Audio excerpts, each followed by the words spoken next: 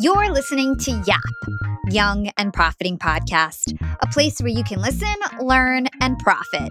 Welcome to the show. I'm your host, Hala Taha, and on Young and Profiting Podcast, we investigate a new topic each week and interview some of the brightest minds in the world. My goal is to turn their wisdom into actionable advice that you can use in your everyday life, no matter your age, profession, or industry. There's no fluff on this podcast, and that's on purpose. I'm here to uncover value from my guests, people who are much smarter than me on their given topic, by doing the proper research and asking the right questions. If you're new to the show, we've chatted with the likes of ex-FBI agents, negotiation coaches, world-famous cartoonists, self-made billionaires, CEOs, and best-selling authors. Our subject matter ranges from enhancing productivity, how to improve your time management, the art of persuasion, and more. If you're smart and like to continually improve yourself, hit the subscribe button because you'll love it here at Young and Profiting Podcast. Today, we have a return guest on the show, Mark Metry. Mark runs an incredibly successful podcast, Humans 2.0, and he's recently launched a book, Screw Being Shy, How to Eliminate Social Anxiety, which has already become an Amazon bestseller. In this episode, we'll discuss his top ways to decrease social anxiety and the science to back it up.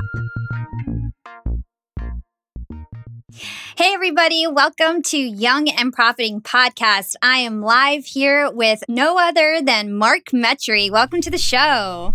What's going on, Hala? It's great to be with you here while the world is on lockdown, just trying to live our lives and do all the things that we had planned and stuff, you know? Totally. I mean, we had this in the books from months ago, and since everybody's working from home, I thought, why not live stream this, because everyone's going to be on their computers anyway. And so let's bring entertainment to the masses. Why not? So how is life treating you? I mean, the world is crashing. You know, everybody's scared of coronavirus. What are you thinking right now? Honestly, it's pretty weird because I'm sure like a lot of people, I had like a major plan for what I was supposed to do this month, like launch my book, do a ton of these speaking events, do my TEDx talk, all these different things. And so all that just kind of isn't happening anymore. So, but the book launch happened. And so some good things, a lot of unexpected things. Yeah. But, you know, I'm grateful that I'm healthy. I'm grateful I don't know anyone who's sick. And I'm definitely an optimist, but I'm a little bit afraid. Yeah, I mean, I think everybody is a little bit afraid. I think the best thing you can do is prepare and be cautious. I think a lot of people underestimated the coronavirus, and I even got made fun of a little bit for like wearing a mask and stuff on the train. But it turns out it was a big deal, and I just think that everybody needs to be as careful as they can. And the best thing that we can do is stick together and be a kind human. I know you wrote a lot of posts about making sure you're a good human throughout all of this, because it's really easy to, you know, forget your values and things when you're scared. I mean, I don't know what's going to happen. I'm not an expert, but I mean, I definitely think a lot has changed in the last 48 hours. Like, I think Italy had reported 1,000 deaths. Whoa. A few days ago, and then now it's 2,000. So, I mean, I think that it's getting exponential, which is bad. And I live in the U.S. and like I live in Massachusetts, and I just came from New York, where a ton of things were put on lockdown. Yeah. Like you basically can't go to any restaurants or cafes or anywhere for the most part. Yeah, so, I've been stuck in my house since Thursday night. I have not left my apartment. Wow. You're seeing my room. Nobody has seen my room before. So welcome to my room. You guys are going to be seeing a lot more of it. Yeah. Well, stay safe. Anyway, let's continue on, because you know what? Life has to go on, whether physical life or virtual life. And so we're continuing on. So your new book, Screw Being Shy, just came out. My first book. And you actually came on my show. Yeah, it's your first book. I heard an interview where somebody was like, congrats on your second book. And I was like, that's not his second book. So your first book came out, Screw Being Shy. And I actually had you on the show about 5 months ago, episode number 41. If you guys want to check it out, we talked about your whole backstory, you know, how you grew up, some of the projects that you did when you were younger in high school and things like that. We talked about your VR company. So if you guys are interested in what Mark did in the past and some of his big current projects, you guys can go back to episode number 41.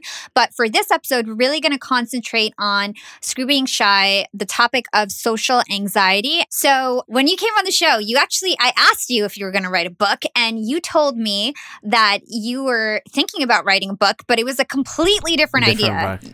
You said it was going to be like some adventure book, choose your own ending. It was about mindset, and you were going to feature your other people that you've interviewed before. And then all of a sudden I hear about your book, and it's about social anxiety. And it came out, and this was 5 months ago. You told me you were thinking about writing another book. So when did you get the idea to write this social anxiety book, and how long did it take you to write? Because it was just 5 months ago. You didn't even have the idea for this book. Yeah, so we talked in September at LinkedIn Global at that event. Yeah, I mean, I remember at that time I was already working on a book. It was going to be called Humans 2.0, and it was that similar idea. And then at the end of that month in September, I was in LA, and I was doing another speaking gig, and I just got this idea, and I just couldn't go to sleep. And then that idea was, whenever I go speak at events, or whenever someone hears my story on a podcast or whatever, usually the main thing I get asked by people is how did you overcome social anxiety? Because that's a piece of my story. And so, I mean, there's only so much I could tell that person, because I know as someone who's lived with social anxiety for over 10 years, it can be something that is not the easiest to talk about given your condition. It's a very deep topic. And listen, I mean, I've read books by a lot of people that I've had on my podcast that are about human confidence and behavior. But, I kind of found my own unique path out of it.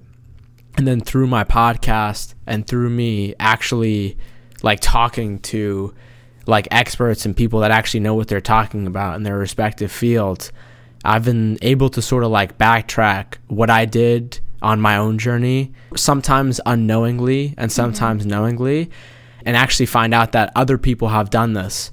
And there's science to back up the things that I've been trying out and I've seen results. And then also at that time, as I just kind of got deeper in this topic, when you look at the data, social anxiety in America and a lot of other countries is one of the most common forms of anxiety. And it's also linked to substance abuse and social isolation, both of which highly increase your chances of depression and suicide. And so, I almost kind of fell down that path.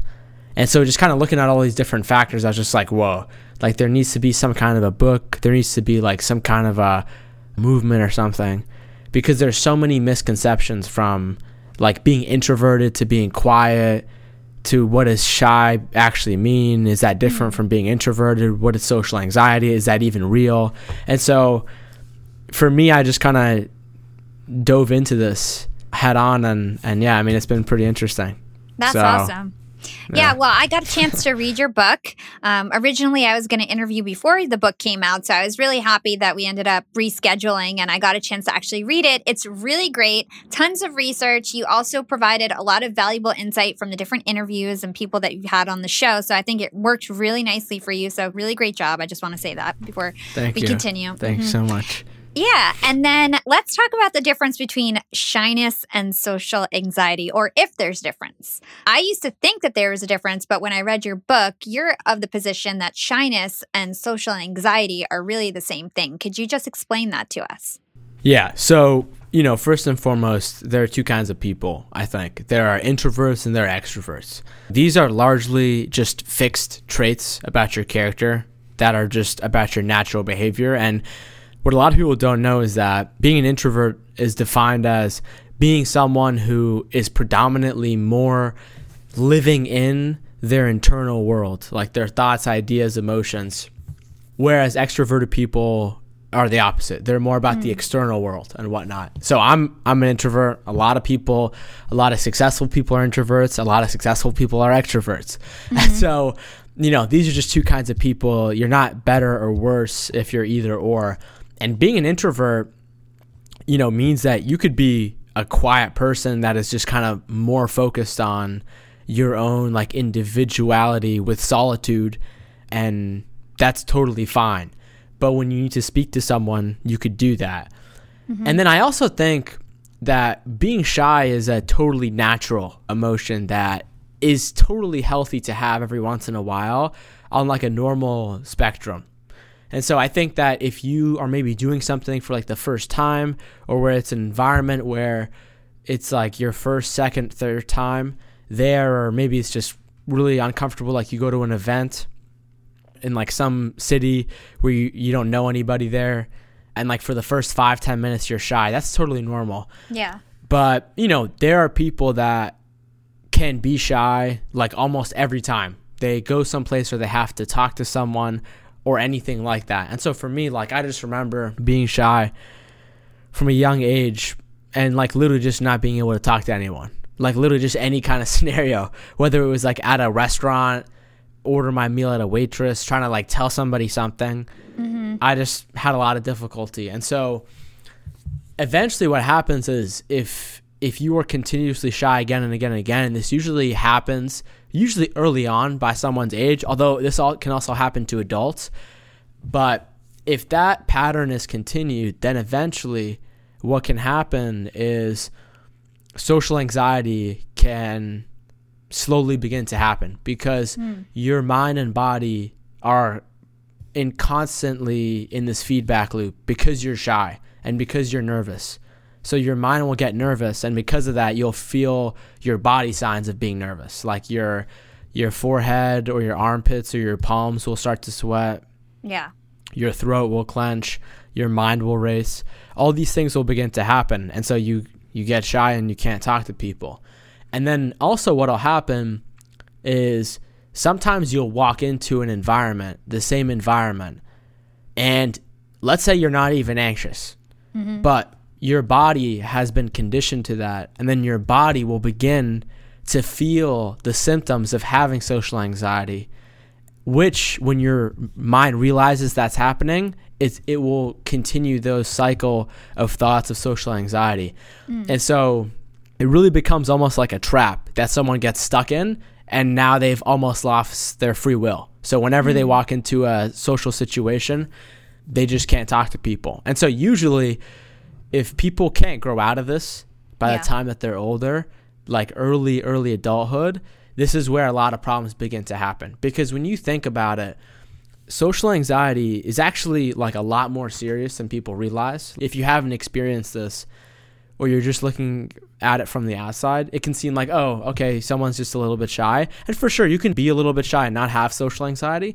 But if you are socially anxious, this eventually leads to you not really performing well in any kind of like social situation that has a community or network attached, because you're super afraid of what other people will think about you. Yeah. And you won't talk instead.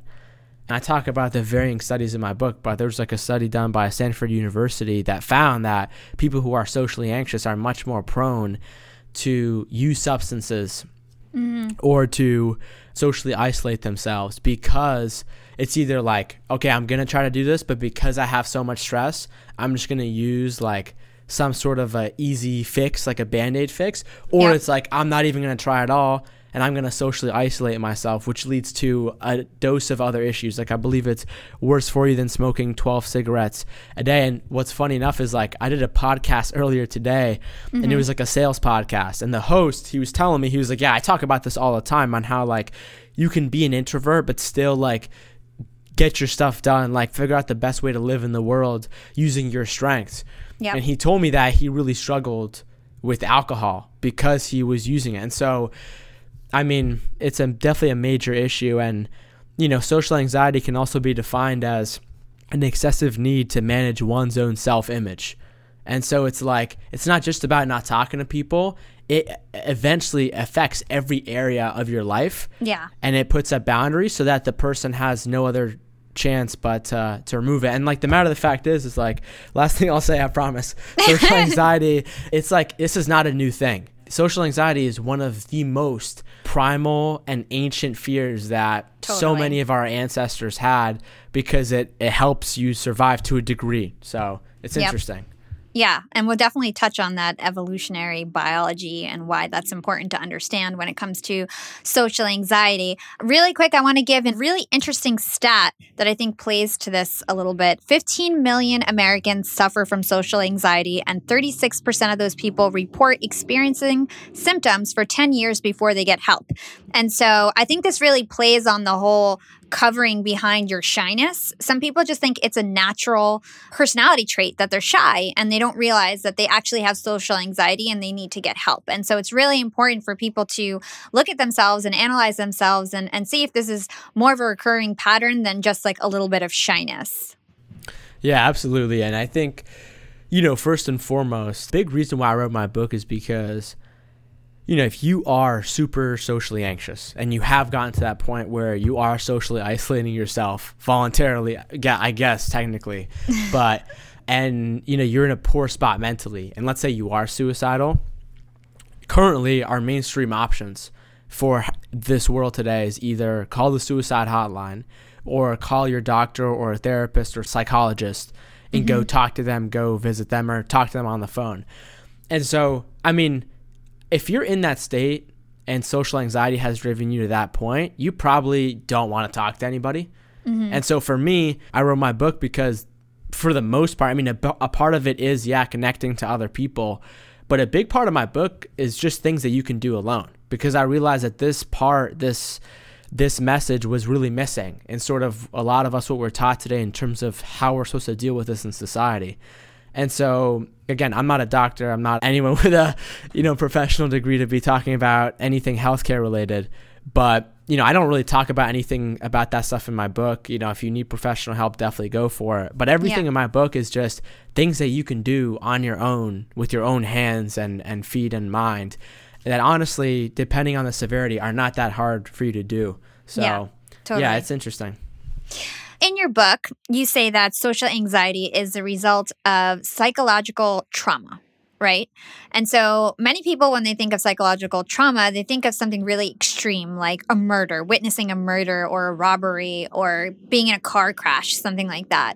But you say that there's like a spectrum to trauma. Can you talk about that and maybe also talk about what trauma that you faced as a child growing up and why that led to your social anxiety?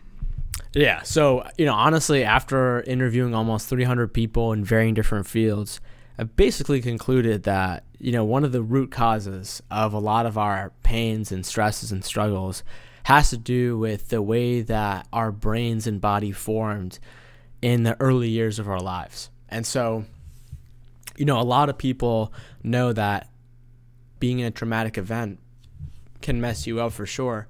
But like you said, like the definition of that is so loose. And essentially, from what I've learned is that trauma is basically anything that happens to you that you didn't know could happen. And so you see something that you didn't know humans could do. You saw something that you didn't know existed in the world that was pretty damaging or negative in a way. And so everyone has a varying degrees, and it could even be something not happening. Like, for example, your parents and your family at an early age just kind of left you and they didn't really hang out with you. Then you could grow up feeling that you're always isolated, even though you could be right in front of and next to other people. And so essentially when that happens, your nervous system pauses in its tracks and it is trying to figure out what just happened. It's putting all of its energy into like, how do we process what happened so we can learn from it and move on? But what happens is, you can go years and years without resolving that. And if someone is already unhealthy, if someone is already not on the path towards growth and towards mindset and all these things we talk about, they can live their lives like 10 years, 20 years after the event that traumatized them. Yeah. And it could be affecting their behavior in ways that they don't even know. And so, for this in my book, I refer to other experts about this very deep topic that know a lot more about it than me, like Dr. Joe Dispenza, Mastin Kipp, Dr. Nicole LaPera, because, I wanted to include it because this is so super important, because I feel like, honestly, any conversation I'm in where I'm talking about a problem or my view on the world and the root cause is not mentioned, it's just sort of, it's missing And so I didn't want to make a book that was all about all these tips and all these, even though practical things that you can do, but I wanted to get into, the actual root cause, and people need to understand that whether you experience something and it traumatizes you, it affects your behavior. And so for me, it was moving to a different school into a super small town with 5,000 people and having no diversity in that town, going to school with people where everyone literally, nobody looked like me. Everyone was the same, Caucasian, white. That was also the time of like post 9/11. And, I definitely faced some pretty severe racism when I was a kid, and a lot of bullying that came from that. And also, I think basically connected, I also had some physical health issues happen at the same time, like asthma, autoimmune issues with my stomach, appendix, skin, insomnia, bladder, rashes, my eyes, a wide range of issues. Wow. And it goes back to like when your nervous system, when you have a traumatic event and your nervous system pauses, it's not just your mental health, for example, that gets affected. It's also other areas of your physical health, because everything in our body and our lives is really connected. You can't really isolate or separate anything for the most part. And so when that happens, it's like you go on for the rest of your life and your brain is not allocating its full 100% resources on like the present moment, on whatever's happening in your life, because your nervous system is trying to go back to that traumatic event and try to figure out what happened. And so that's why you get people and kids with all these behavioral issues not being able to focus, a lot of adults. And one part of it is biochemical, and another part of it has to do with traumatic experiences and people literally not being able to. And because of that, because of the fact that they're trying to go back to the past and figure out what happened, they're using that same data, they're using their same intelligence, which could be wrong, to then predict their future. And that's what creates anxiety. And so it puts them in like this zone where they're basically stuck in life. They can't move. And so another big reason why I wrote the book too is like you, I'm in the entrepreneurial self-improvement world. And I always hear people talking about like no excuses, and you should just try harder and all this stuff. And for sure, a lot of that stuff is valid. I say no excuses all the time. But a big part of it is, a lot of people that maybe don't have issues to this degree don't really know. And so if someone doesn't have the information, and even if someone does have the information, but they don't actually understand it and know how to apply it to their own lives, it's not the fact that they just need to get more information. It's not the fact that they just need to be motivated harder. It's the fact that you need to address their underlying psychology and their physiology and all the things that impact someone's life on a day-to-day basis. And so that's why I talk a lot about the science, because it's like you could just say all you want to all day, but at the end of the day, you need to take the most effective approach. Young and Profiters, they may call me the podcast princess, but I'm also the LinkedIn queen. I've been a LinkedIn influencer for 6 years now, and I teach one of the most popular courses about LinkedIn. And I love to teach sales on LinkedIn, because when it comes to B2B sales, LinkedIn has got that on lock. LinkedIn is where all the decision makers are hanging out.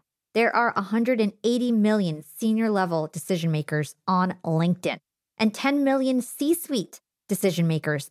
These people are on LinkedIn and they're in the mode to buy. They're using LinkedIn for their buying journey, to research vendors or sales reps that they might work with, to look up how to solve their problems, to learn from industry thought leaders. They are in the mode to buy, whereas on other platforms, they're in the mode to be entertained. You want to get them in the right mindset. You want to cut through the noise with LinkedIn ads. In fact, 79% of B2B marketers rate LinkedIn as their top channel for paid media. And LinkedIn has the best targeting because they've got all these different inputs. People are putting their resume basically up on there. And so there's so many keywords that they can use to target the right decision makers so they can hear about how you solve their problems. And I've got a special gift for all you young and profiters who want to try LinkedIn ads. You can get a $100 credit. LinkedIn was super generous. If you want to make B2B marketing everything it can be and get a $100 credit on your next campaign, go to linkedin.com/YAP, YAP. Again, if you want to claim your credit, go to linkedin.com/YAP. Terms and conditions apply. Yeah. Well, let's talk about evolutionary biology. So you sort of touched on it. You're talking about some root causes. We said that psychological trauma is one root cause, but then there's our genetic makeup. And it turns out that memories of our ancestors are actually stored in our genetics and make us react in certain ways that we can't necessarily control and that we're not actually conscious of. So could you talk about this evolutionary biology and how that plays a role in our social anxiety? Yeah, so, honestly, a lot of these thoughts come from Robert Greene, and essentially it's this. I mean, we like to think of ourselves as like a complete original human being, that we're just like one of a kind, and for sure, we are one of a kind to some degree, but a lot of the things that make us us are things that we can't even control. Are things that not necessarily we can't control, but things that we're sort of given.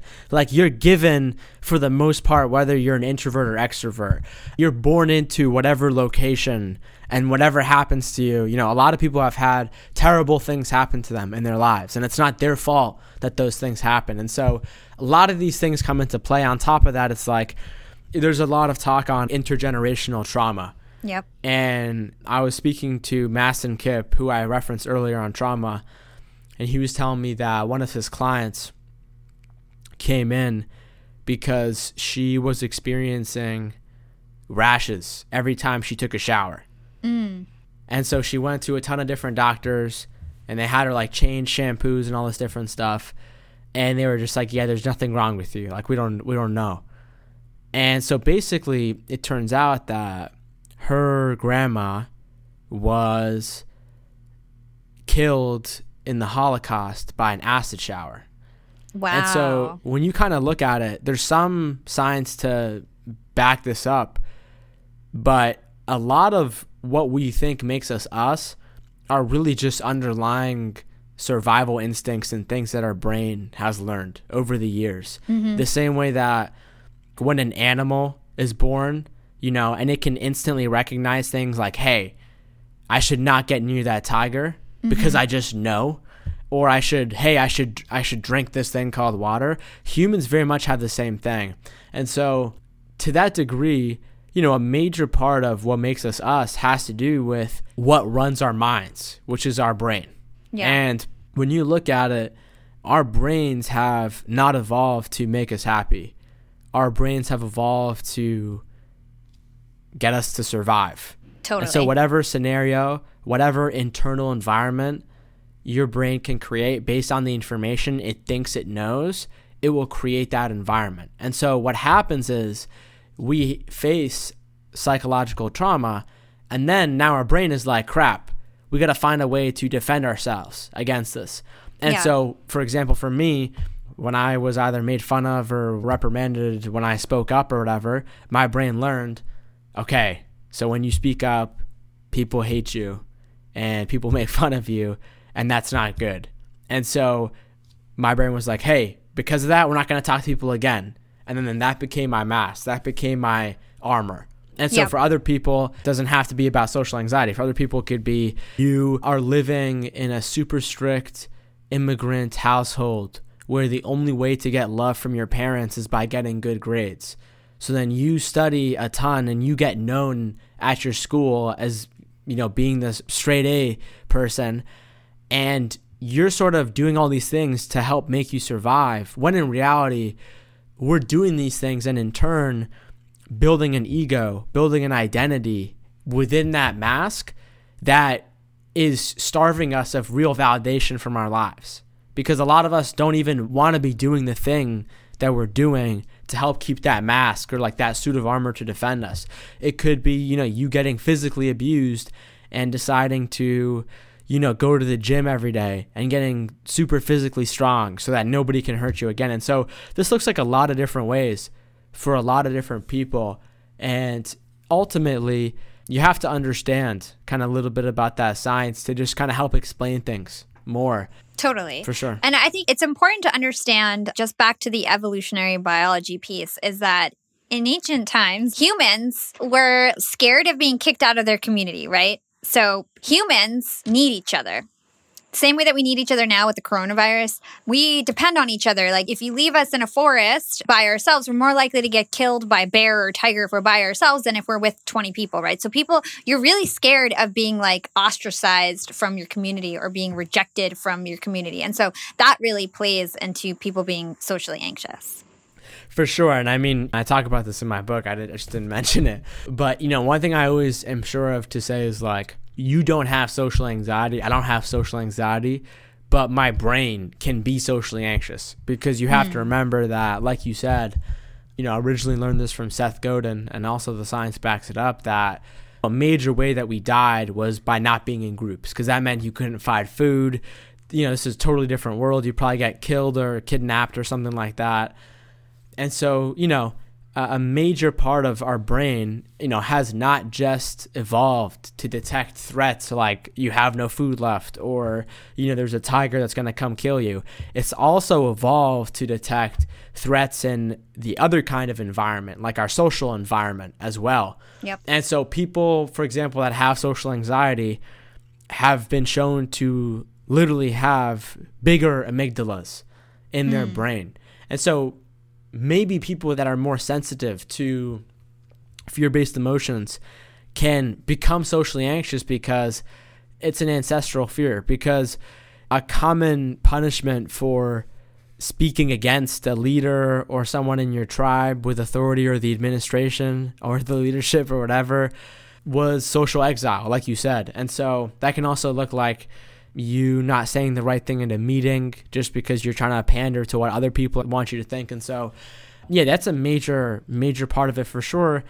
And then I talk about like other pieces of the science in my book, like what actually constructs our reality, and the fact that, the average human has up to hundreds of cognitive biases and distortions that our brain has created throughout thousands of years to solve our problems faster in real time. And so, I mean, like the most common form is the negativity bias, which is like, if 10 people walk up to you and talk to you today and 9 of them tell you something positive, but 1 of them says you suck, you're going to focus more on the negative aspect because negative information is more valuable in terms of survival outcomes. And so that's one. Another one is like your brain quickly accesses memory based on what you've previously been thinking, but not necessarily your real memory.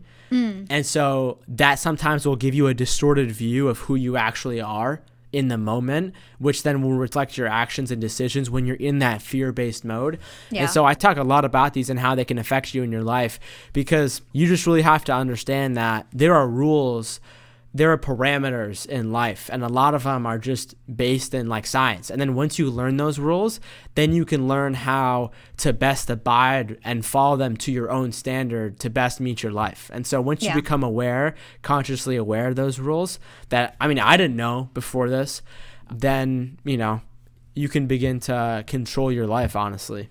Totally.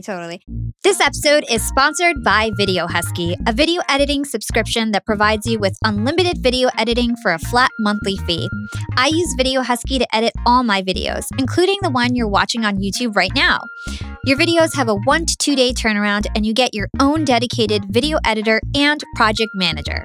This is so much more affordable than any other video service I've ever used in the past, and the video editors are so talented. They can do your thumbnails, animated transitions, transcriptions, and more.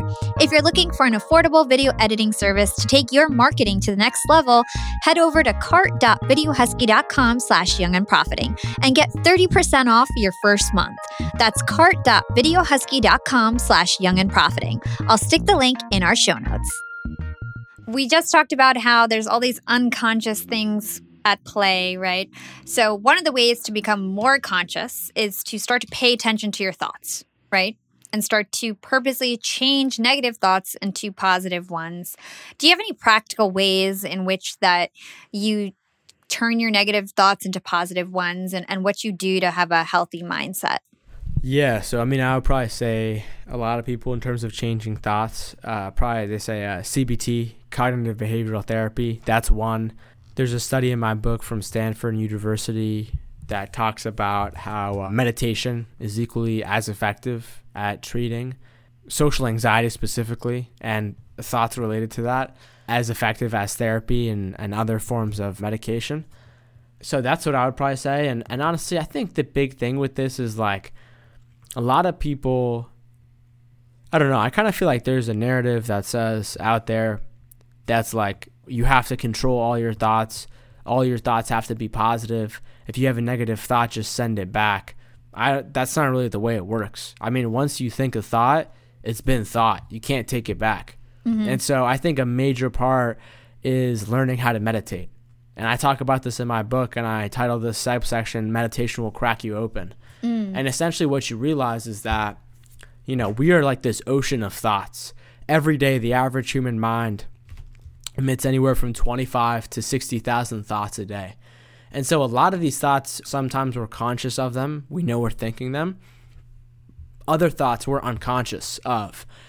And when you look at all these thoughts, you know, these very much run the script of our lives. Like the same way that you pick up a movie script and you see a character and what they say, that runs our thoughts. And, you know, 80% of those thoughts are almost identical from the day before. And so I think a major aspect, a way to start changing your thoughts is to not go through your thoughts at all, because that makes it worse. And so if you start to think, I should not think I'm this, then your brain is going to think I'm this. Or it's like if I'm thinking like, I should start to be more confident because I'm a loser and I'm having negative thoughts, and I keep thinking about that, it's going to keep happening. And so I think a major part of this is you can't really think your way to better thoughts. You have to go outside of the mind. And one of the greatest ways to go outside of the mind, one of them is meditation. And specifically with meditation, you begin to realistically understand this, because if you're just hearing everything what I'm saying and you don't meditate, you don't know what I'm talking about, you might logically understand this in your brain, but you don't actually know what I'm talking about. And what I'm talking about is when you meditate and you disconnect from the external environment, your thoughts overall, they don't decrease, they actually increase. And so you actually think more when you meditate because you've just shut off your external environment.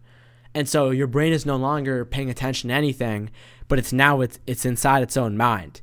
And so when you do that, you think way more. And so a lot of people try meditation and they're like, wow, I can't calm down my brain, or I keep thinking, I guess this isn't for me. Well, no, that's literally the point of meditation. The point of meditation is the same way you go to the gym and you lift. It's to exercise your muscles, and it sucks when you do it.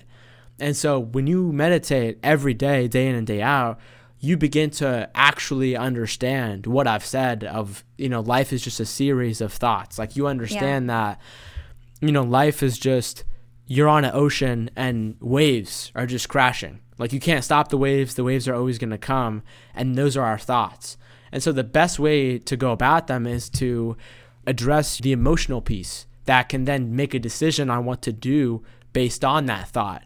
Am I going to freak out and produce more negative thoughts, or am I going to take this with a grain of salt and realize what it is, which is a series of feedback loops that my brain is giving me based on the different chemicals that my brain is secreting depending on the environment and my mood and all these different factors. And so when you look at it that way, you can, you know, no longer get it, because this is the big thing, right? Like I think a major meta blocker of a lot of issues, and the big issue is not actually the issue. So the issue is not the fact that someone is anxious. The issue is not even the fact that someone might not be confident. It's the fact that when they think that and they get shameful that they're having that problem in the first place. And so when someone gets shameful about something, they're trying to hide it. And so when you hide it, you're actually not giving your brain and your body the other resources it needs to tackle that problem. And so it stays a problem. And so for me, like I talk about in my book, the big thing for me about social anxiety wasn't even the social anxiety, but it was the fact that like in every scenario, I would try to hide the fact that I had social anxiety. And when I began to talk about it more and the fact that I faced this issue, the problem got exponentially easier to manage and to solve. And so, I mean, I talk about it again in my book. I call it Shame the Ticking Time Bomb.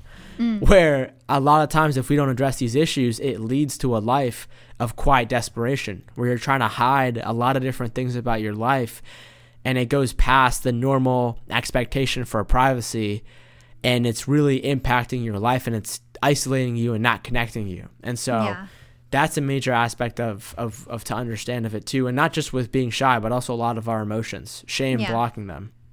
So essentially you're saying like label that emotion and you can overcome it. Is that what you're saying? I mean, for sure, label that emotion. I mean, I'm sure you've had people on your podcast that have told you like, when you label an emotion, scientifically it's been proven to affect you less. But I'm also talking about like in a lot of households, like a lot of immigrant households that are more strict, from a lot of the friends that I have, being depressed is not a real thing. Oh, got it. It was like shameful for you to feel socially anxious, you're saying. Yeah. Or, I mean, there's a wide variety of issues that you can do, or like, oh, we just don't talk about that here. I mean, there's 1,000 different ways that this plays out in every culture. And so when that happens, a percentage of the population, they grow shameful around this. And this even becomes a more serious issue because they're not talking about this issue.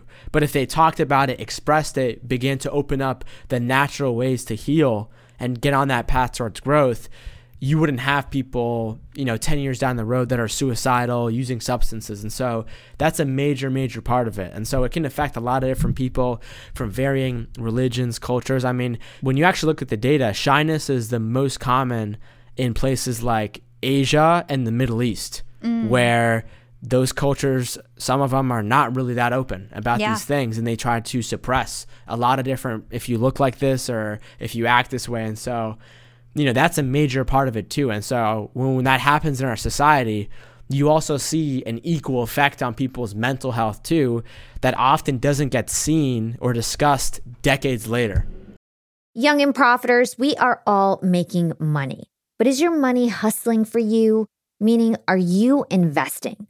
Putting your savings in the bank is just doing you a total disservice. You got to beat inflation.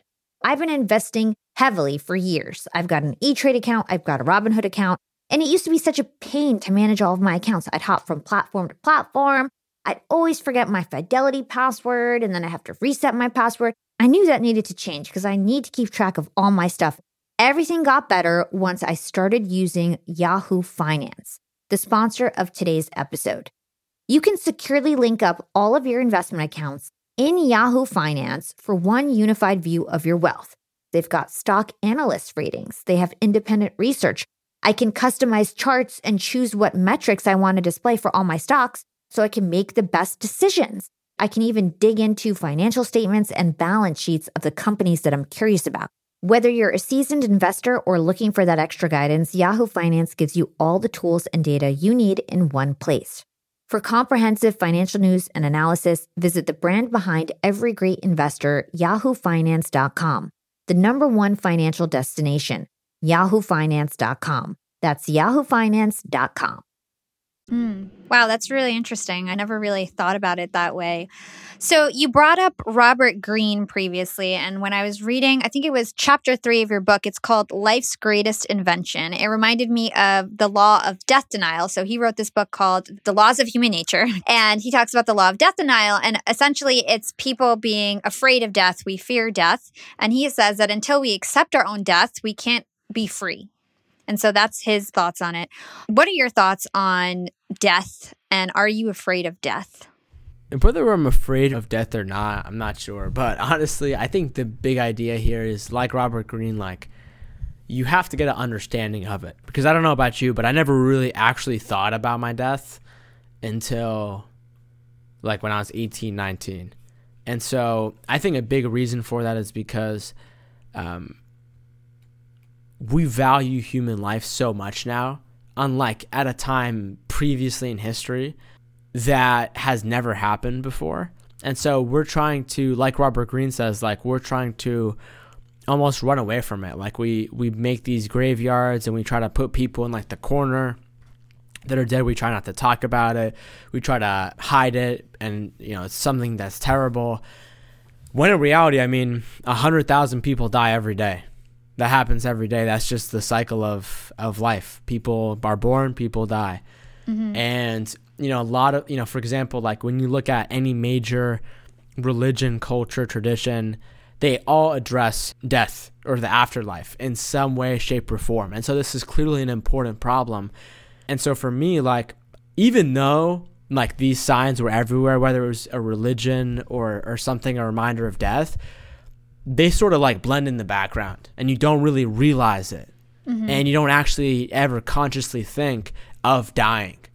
And so when you really think about that, I think it very much distorts you. And so, for example, like today, because of the whole coronavirus thing, honestly, like, you know, despite the thousands of people that have already died and a lot of the bad things that have happened, I think a lot of people are being like reinvigorated with a sense of what it means to be alive. Like I was on Twitter and I saw a janitor for a nursing home that said, I mean, she dropped some F-bombs in there that were inspirationally dropped, but she was like, I'm cleaning every damn inch and floor of this restroom or of these facilities. I'm not going to let anyone here die. And so I think we almost have, throughout the course of our entire history, we've always been in wars. We've always been in like plagues. We've always been in varying flus that have killed millions of people. We've always been against some big enemy. And so for the most part, I think a major aspect of that for the last, you know, few decades, for sure things have happened, has greatly decreased because the world has gotten into a better place. Yeah. But I think when you were reminded of your death, it's so important. And the fact is like when you realize this, you're essentially like, wait, so if I know I'm going to die and I know I'm a shy person that I don't want to be anymore, and I actually have a lot to say and I like talking to people, but I just really can't get myself to, when I'm dead, I'm going to regret this so much. Or am I really going to let like the opinions of other people stop me because I'm going to die one day? And so you get down this line of thinking and you realize that to a big degree, death is life's ultimate motivation. Totally. And so when you get that, it really begins to, you see your life in a different perspective. And on top of that, you really begin to take like responsibility for your life, right? Like, so for example, today, like the CDC and the World Health Organization and a lot of people are speaking out and they're saying, hey, a major part of this is what you do on your own. You have to be responsible. Like if you are sick, or if you think you're sick, don't go outside. Make sure you're sanitizing. Make sure you're staying healthy. Make sure you're doing all these things because you could be impacting other people. And so with our own lives, you have to take responsibility, not for even your own health or your sickness, but you have to take responsibility for your life itself, for your existence. And the matter of the fact is it's not like, you know, you have to take on like everything in life, and it's not about taking too much responsibility, and it's not about confusing something being your fault versus it being responsible, where like a lot of terrible things have happened to a lot of us, and it's not our fault that those things have happened, but you are responsible for who you are today because those things might have affected you or not. That's just the truth of the matter. The fact is, and until you can get around that fact, you can't change yourself. And so the way that I think about this is like the same way when you make a social media account, the same way when you're signing up for a program and it tells you, hey, yo, here are the terms and conditions. You got to hit this box. You got to hit agree. And if you don't, you can't play this game. You can't sign up. And so, you know, we're not really given that at the beginning of our lives, but I kind of feel like this is almost the same thing for someone to really realize this, understand their death and realize what that actually means for them to be responsible for it. And I feel like if you know that, and you also understand the science and the truth about how our society works and the way our brain works, and you realize the root cause, then you can actually develop like a legitimate runway, perhaps like a ground planned that you can begin to take steps towards to help yourself on this thing that is going to totally change your life. And so I feel like once you have those three elements, then you can be like, all right, I'm going to be motivated. I'm not going to, you know, not be unmotivated because I stopped caring about this. I'm not going to like move on to the next podcast or the next information thing. You're actually going to care about this if this is a big aspect of your life that you care about. So yeah, totally. So we covered a lot of the mental stuff, like how to make sure that, you know, we're not totally overtaken by our unconscious thoughts. We talked about the law of death denial and how we basically need to use death as motivation, let's talk about our physical selves, our body, exercise, nutrition. How does that come into play when it comes to social anxiety? So researching how the human body and specifically the gut microbiome and food and nutrition work has been like a side hobby of mine since like 2017 when I began, or 2016-17 when I began to learn about health. And then also when I met Naveed Jain, who you've had on this podcast, I believe. Yep. And he goes into it. And so like for me, a major trend that I kind of saw was, and even when you look at like the mental health field, you know, there's an emerging field of science called nutritional psychiatry. And essentially what they're beginning to realize is that food is actually one of the most powerful forms of treatment for mental health, which you don't really think of. Like for me growing up, I always just thought, just eat what you got to eat to survive. And then if you eat too much, then you're going to gain weight and get fat. That's my only understanding of food that I had. And then when I actually dove into the research and the science, and then you also look at like the mental health communities and even like authors and leaders talk about this. They talk about a neurotransmitter that impacts many aspects of our lives called serotonin. Mm-hmm. And serotonin impacts a lot of things about us, from our sleep to our mood, to our appetite, to a wide range of things, to our social functioning in groups. So it's extremely important for social anxiety. Mm-hmm. And a lot of the mental health medications, primarily a percentage of them target that mechanism in the body and the brain. And it actually turns out that 10, 15 years ago, we thought that all of our serotonin, all of our neurotransmitters were in our brain. It actually turns out that's not true. And only 5-10% of serotonin is in the brain. 90-95% is in the gut microbiome. Wow, which I did not know is that. Next to your stomach and intestines, which is actually this vast ecosystem of trillions of bacteria. Speak of bacteria and viruses that human beings have created a symbiotic relationship with for thousands of years that have basically made us the number one species on this planet. And so if there's something wrong with your gut, then there's eventually going to be something wrong with you. And there are countless diseases, even outside of the mental health world, that are linked to having an unhealthy gut microbiome. And so a major aspect of this is like, if you want to improve your mental health, like there's a section in my book where I say a strong mind is built in the kitchen. And I think that's the first place you have to start. And so a major aspect is you have to really begin to either become conscious. Everyone's a little bit different on where they are in their health journey.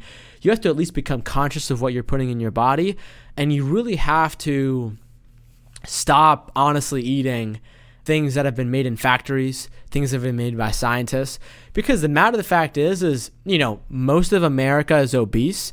And that's not because those people are weak.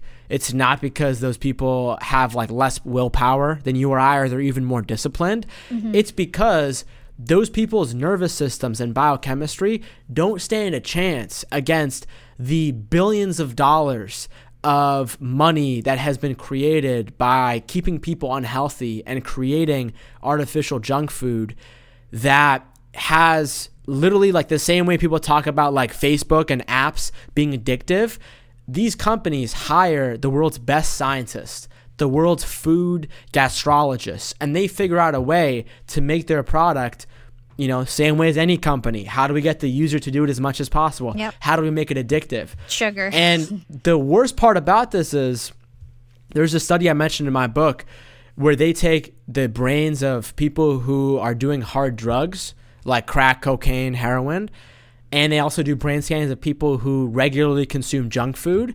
Mm-hmm. And the gray matter is almost the same, which means that there is a severe amount of addiction going on around the world.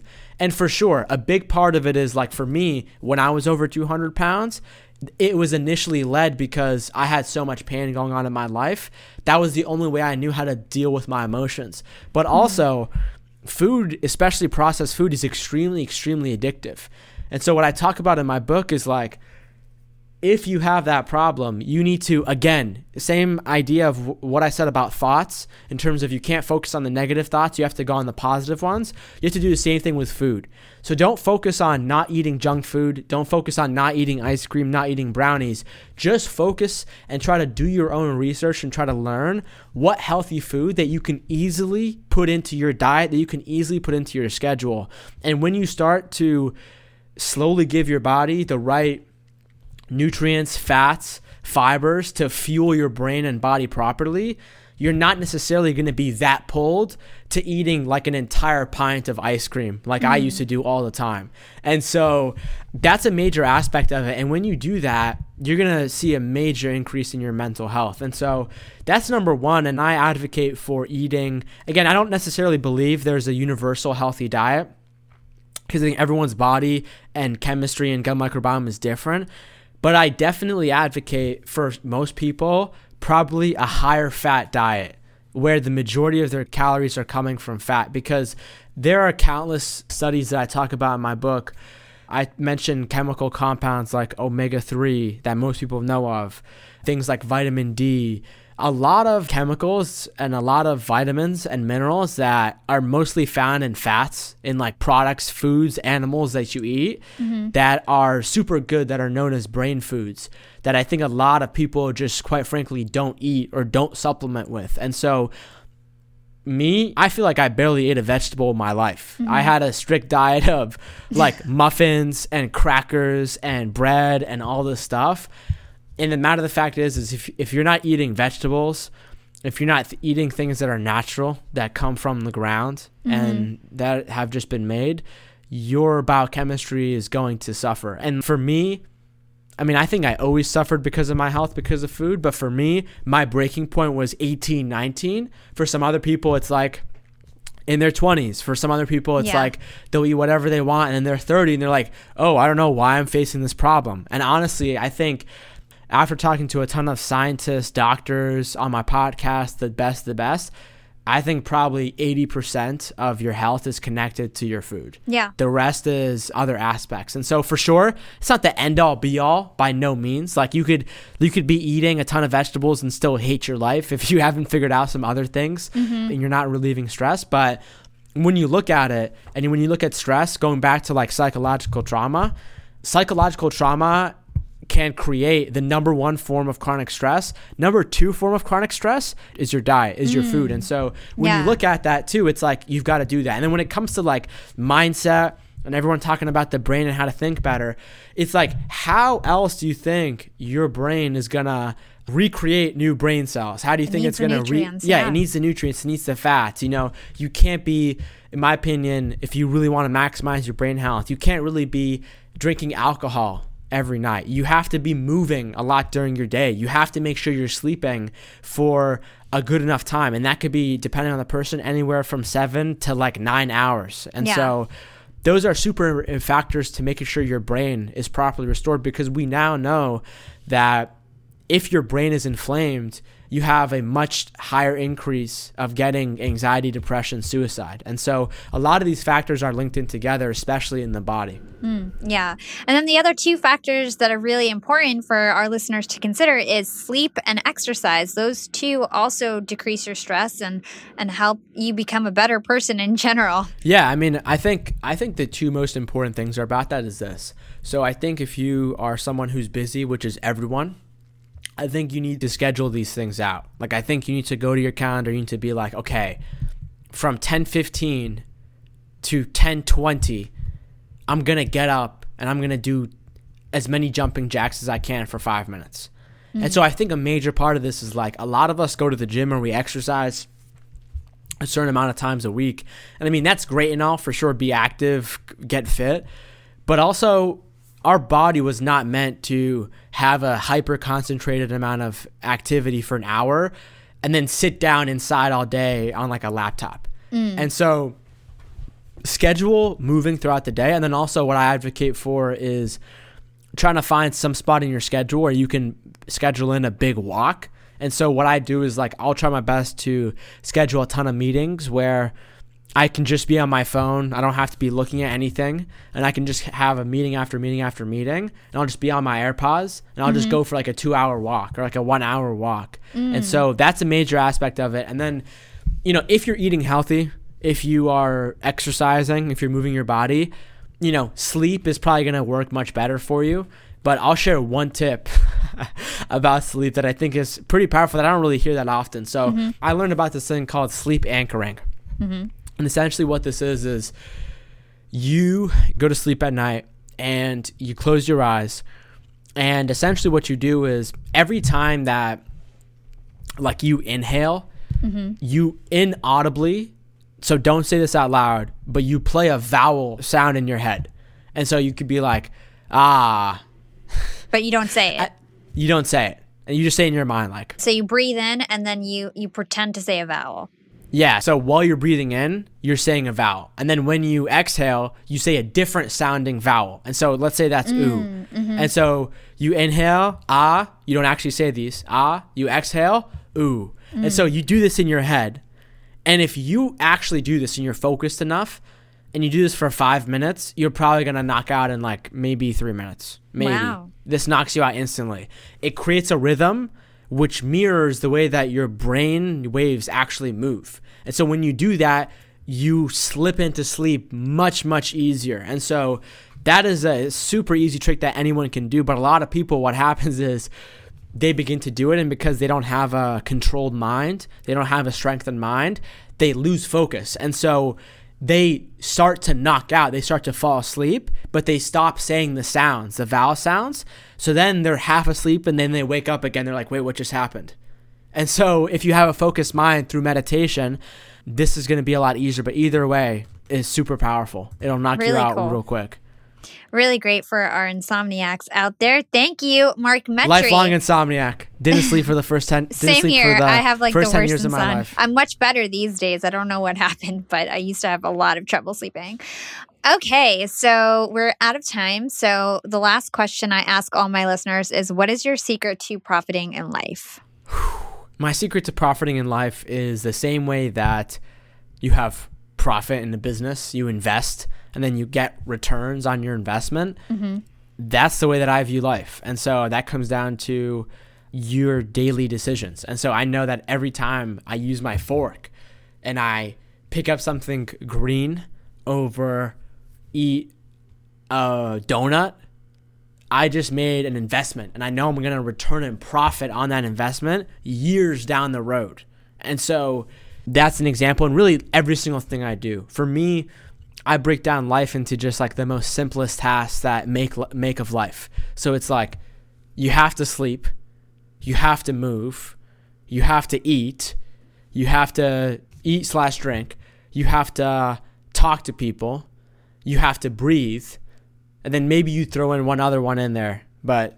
And so if you can do those to the best of your ability and you can keep making those daily investments, then you're going to profit on each one of those exponentially down the road when they all synergize together. And so I feel like that's what I've been able to do. I feel like that's what a lot of people have been able to do. That's why I feel like a lot of people who kind of are more focused on the big picture of like, what does life actually mean? And they're not just focused on how to make more money or how to get more clicks on your website or on your podcast as an entrepreneur. And they're focused about like their mental wealth and the more important things in life, then I think you can have that like perfect synergy of just like the best way to describe this is a hurricane.